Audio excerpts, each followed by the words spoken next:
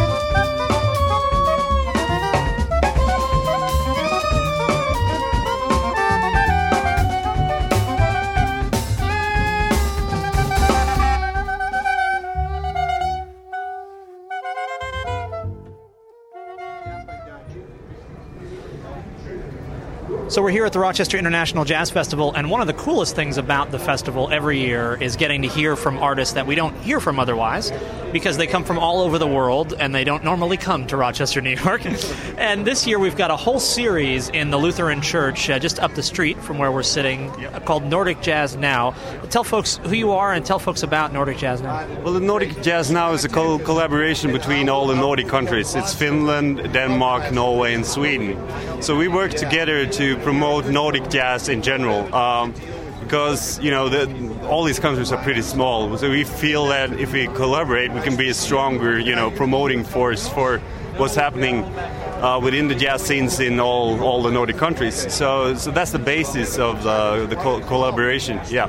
So, of course, Nordic jazz is, in this country at least, pretty synonymous with ECM and the ECM sound. Yeah. But as I've been watching the bands so far this week, they're from all different flavors of jazz. They're not all that kind of ECM sound. No, absolutely. There's, of course, the ECM sound has been a very important thing for Nordic jazz. Of course it has. But there are very many exciting things happening in a variety of many different genres and styles now. So I think that's the most exciting thing about the Nordic jazz scene is the diversity, really.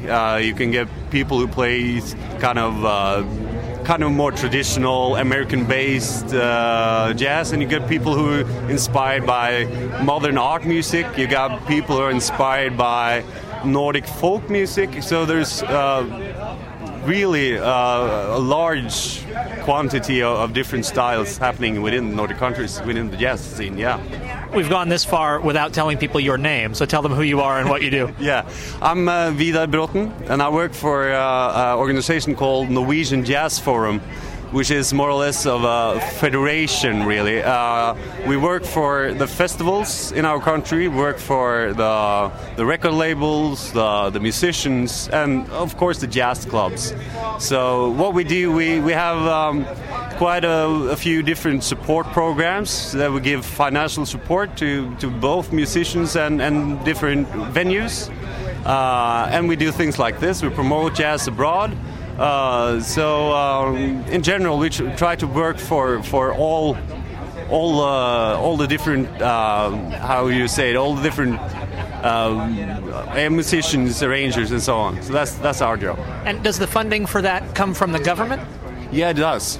So we get governmental funding by I think somewhere between 11 and 12 million Norwegian kroner. I don't know how that much is in Norwegian dollars, but each year to do all this stuff. So that's an important part in Norway, because we're only like 4.5 million people. So jazz can't survive just in the market. You have to give it support so it can live. Talk about the jazz market. Are there clubs in big cities in Norway and throughout this region? Well, in our organization, there's about, I think, somewhere between 60 and 65 clubs, actually. Most of them are pretty small, but you got like somewhere between 5 or 10 larger venues. We just started something we call the national jazz scene in Norway now, which is probably the largest venue in the whole of Norway. But there are also larger venues in all the major cities like Bergen and Trondheim, and also in Bodø, which is quite far north part of Norway. So there's quite a few venues. Yeah. Can you talk about some of the bands who are here this week as part of this series? Well, I know most about. You should talk to the other guys too about the other bands, but I know most about the Norwegian band. There's a band playing tonight called Sanusi 5.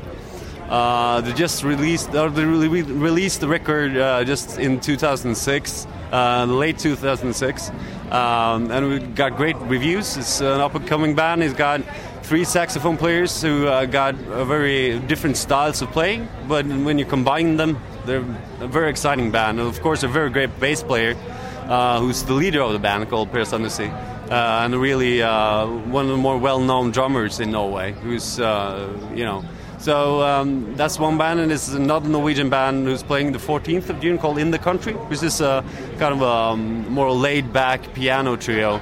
Not in the sense of Bill Evans, really, but I don't know what to compare it to, but there are, probably kind of silent is probably not the right word, but it's not bebop. It's the opposite of bebop, I would say. And of course, you should absolutely talk to the other guys about all the bands, but I don't know that much about them. There was this band called Peter Aspen Quintet who played here last night. It was a great success. I think it was more or less 500 people there.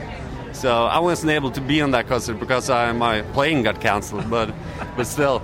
And I think all the bands that come, it's a large, as you said, they're very different, all of them really. And they kind of represents the diversity, as I talked about, what's happening within all the Nordic countries, which, as I said, is a really exciting thing about Nordic jazz, I think.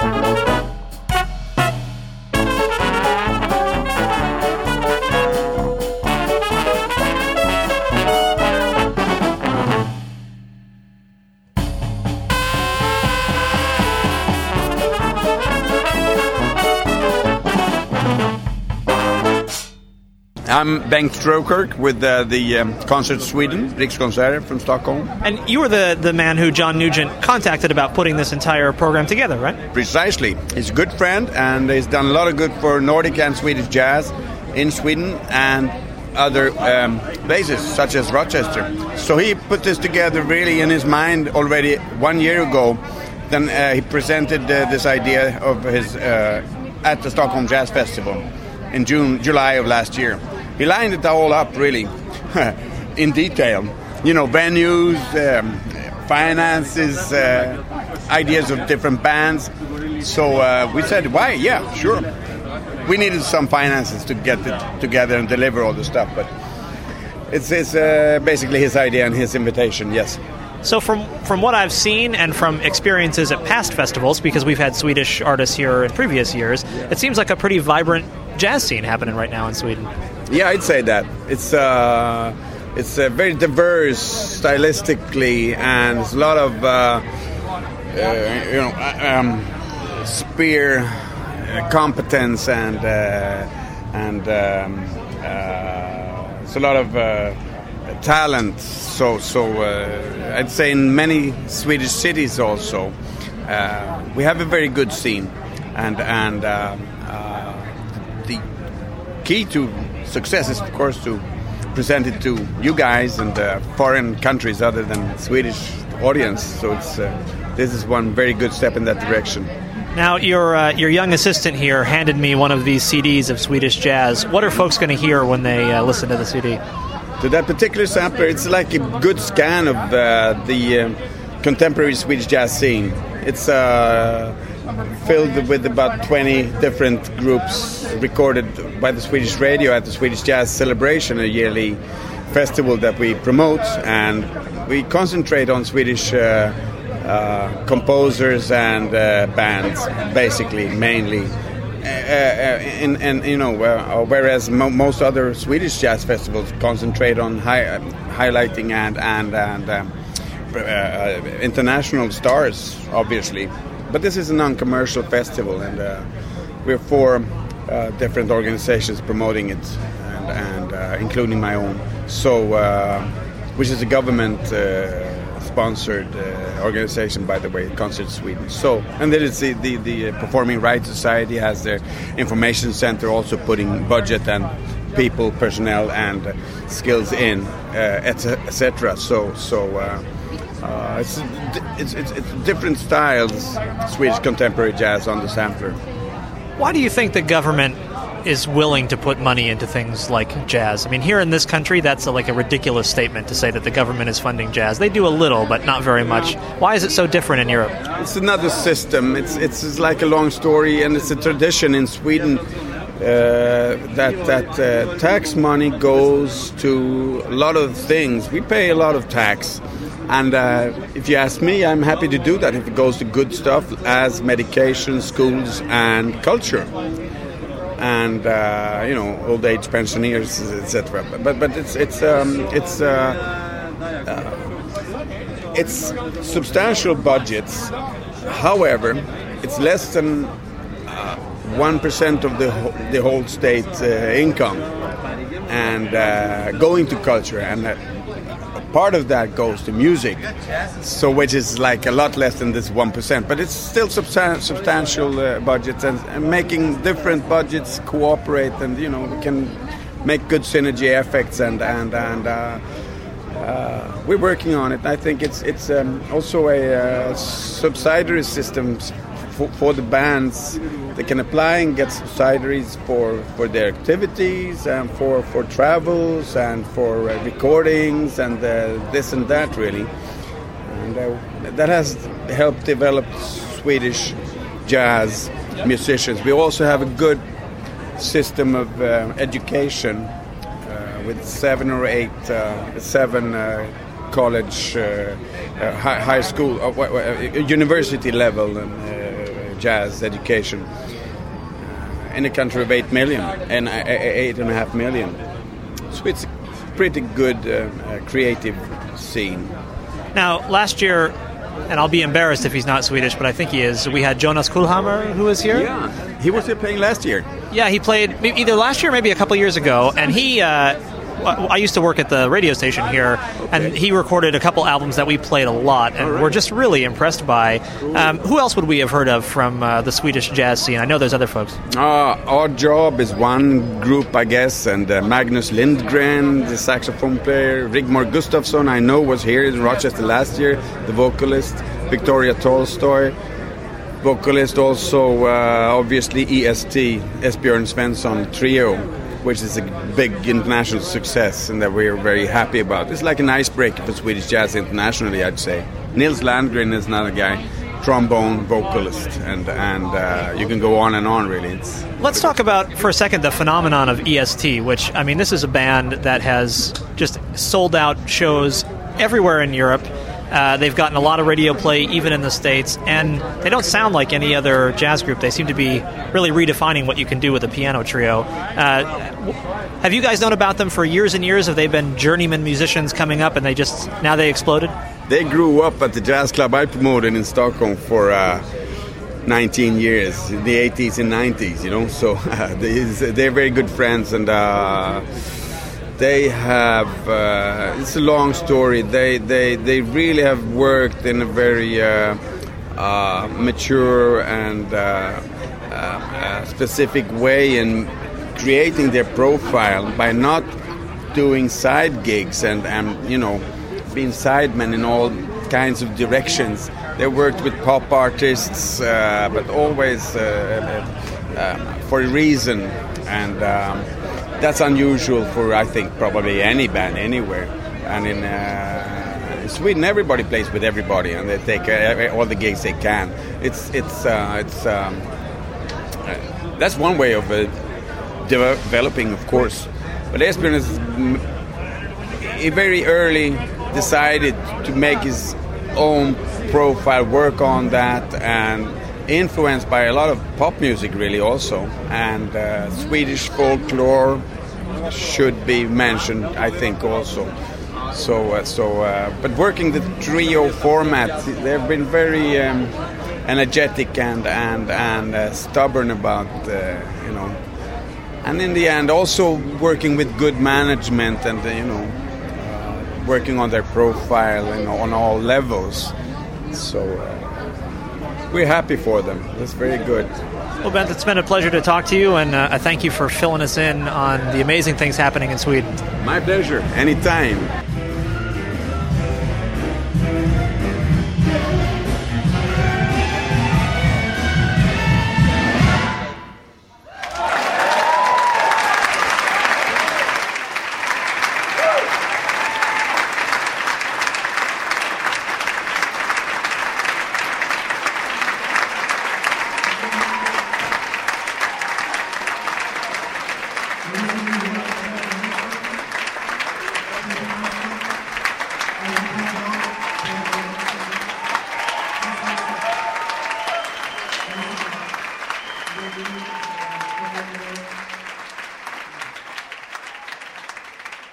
We're in the basement of Reformation Lutheran Church, which is not something I ever thought I would say, but it's the truth.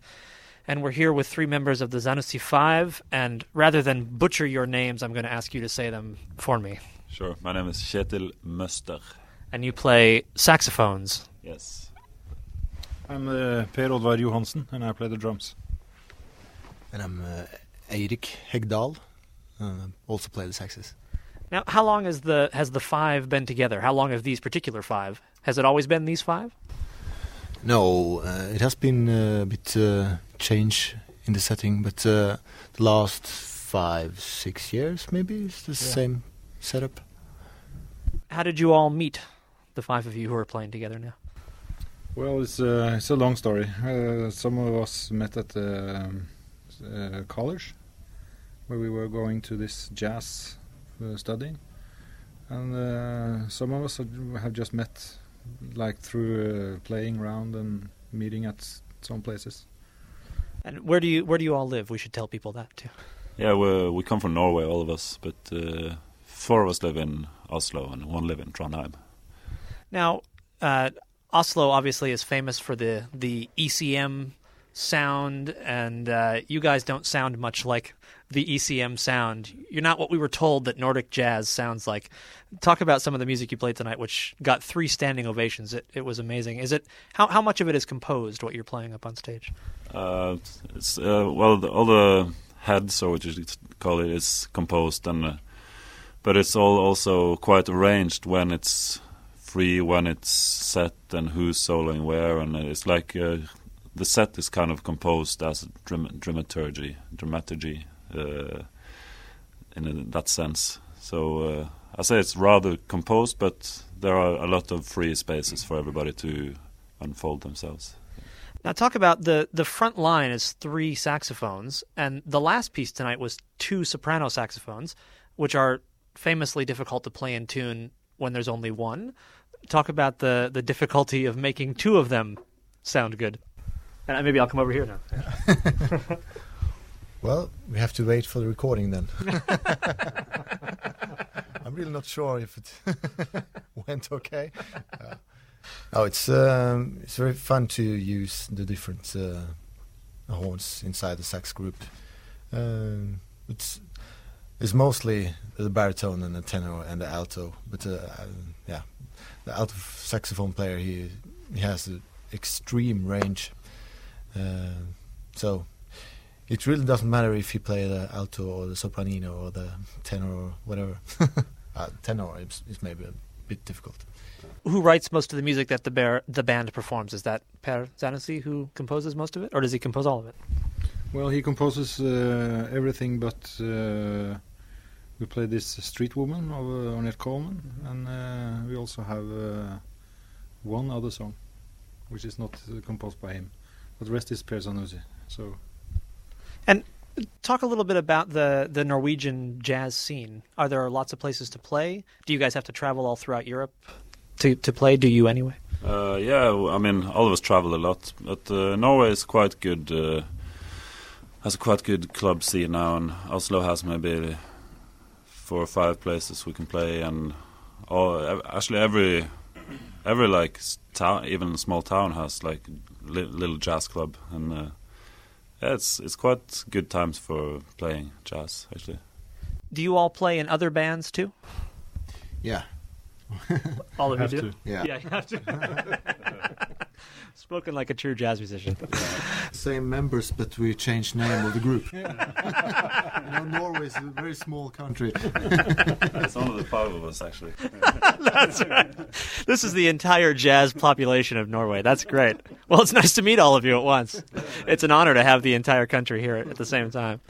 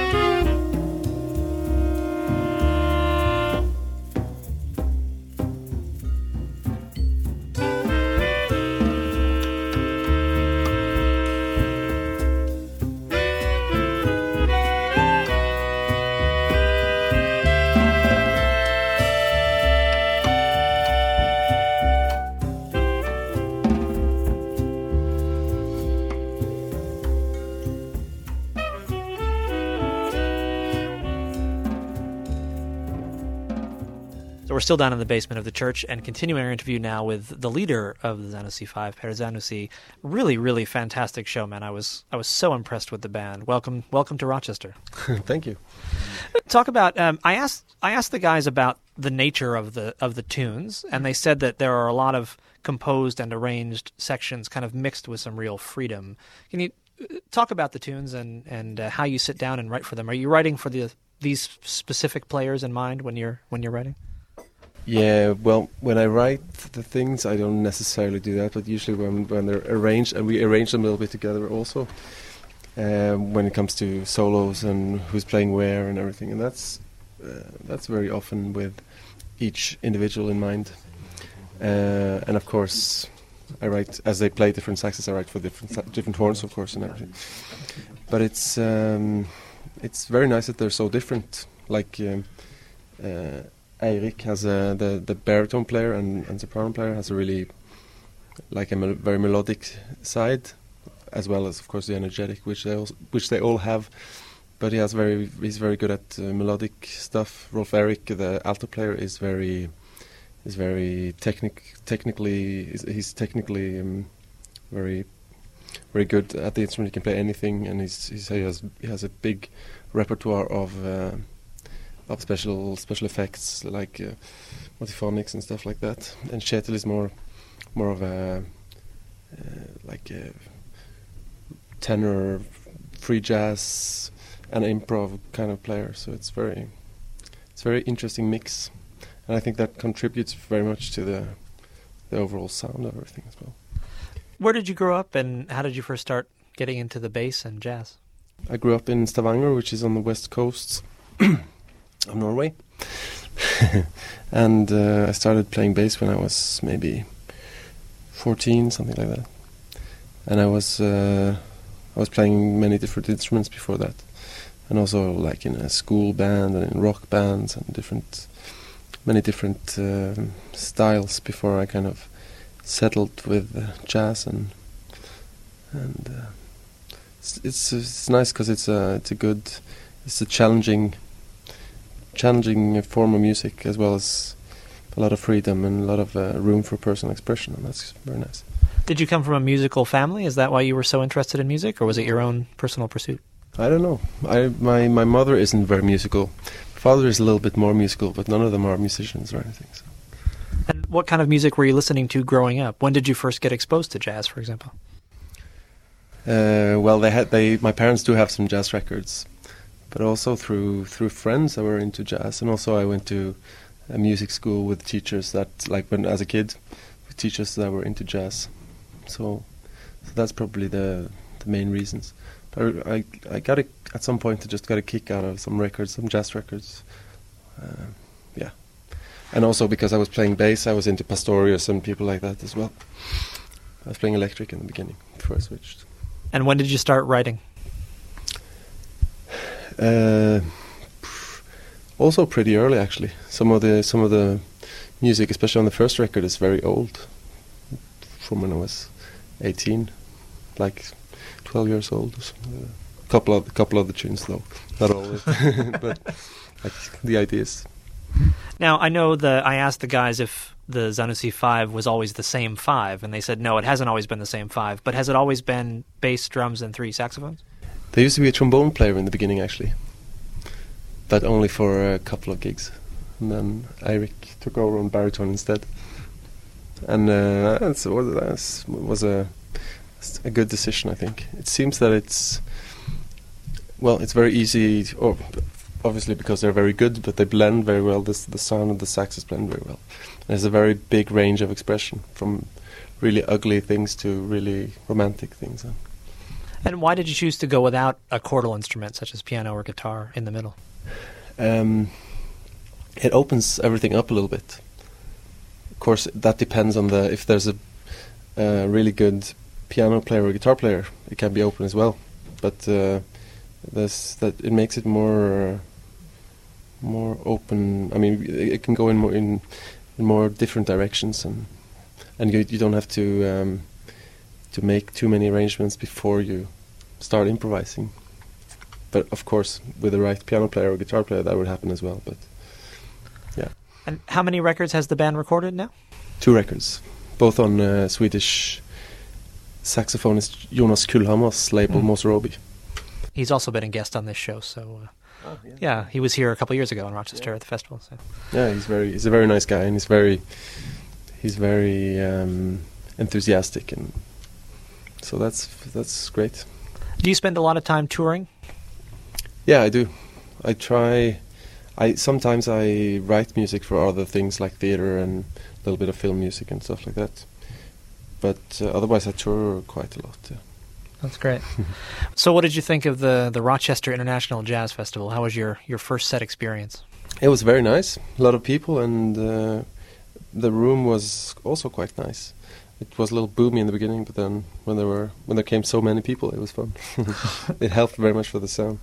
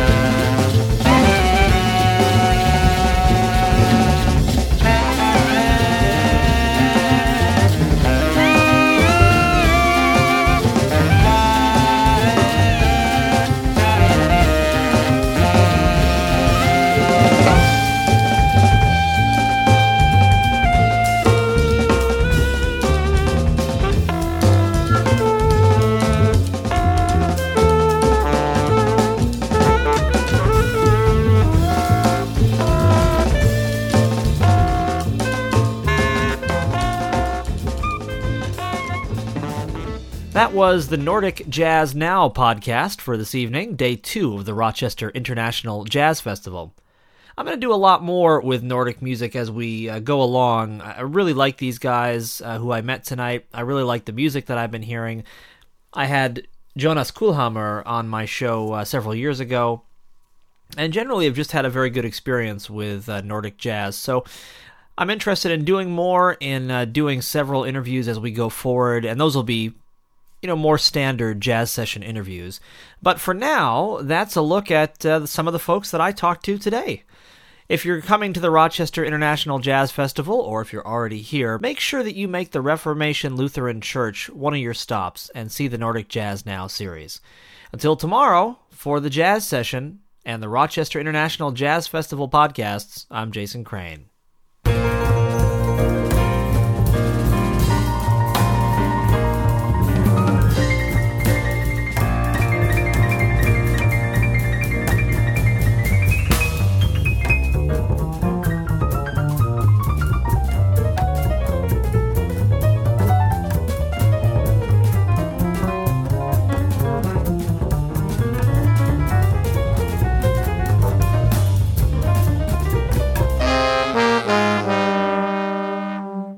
Thank you for listening. Bye.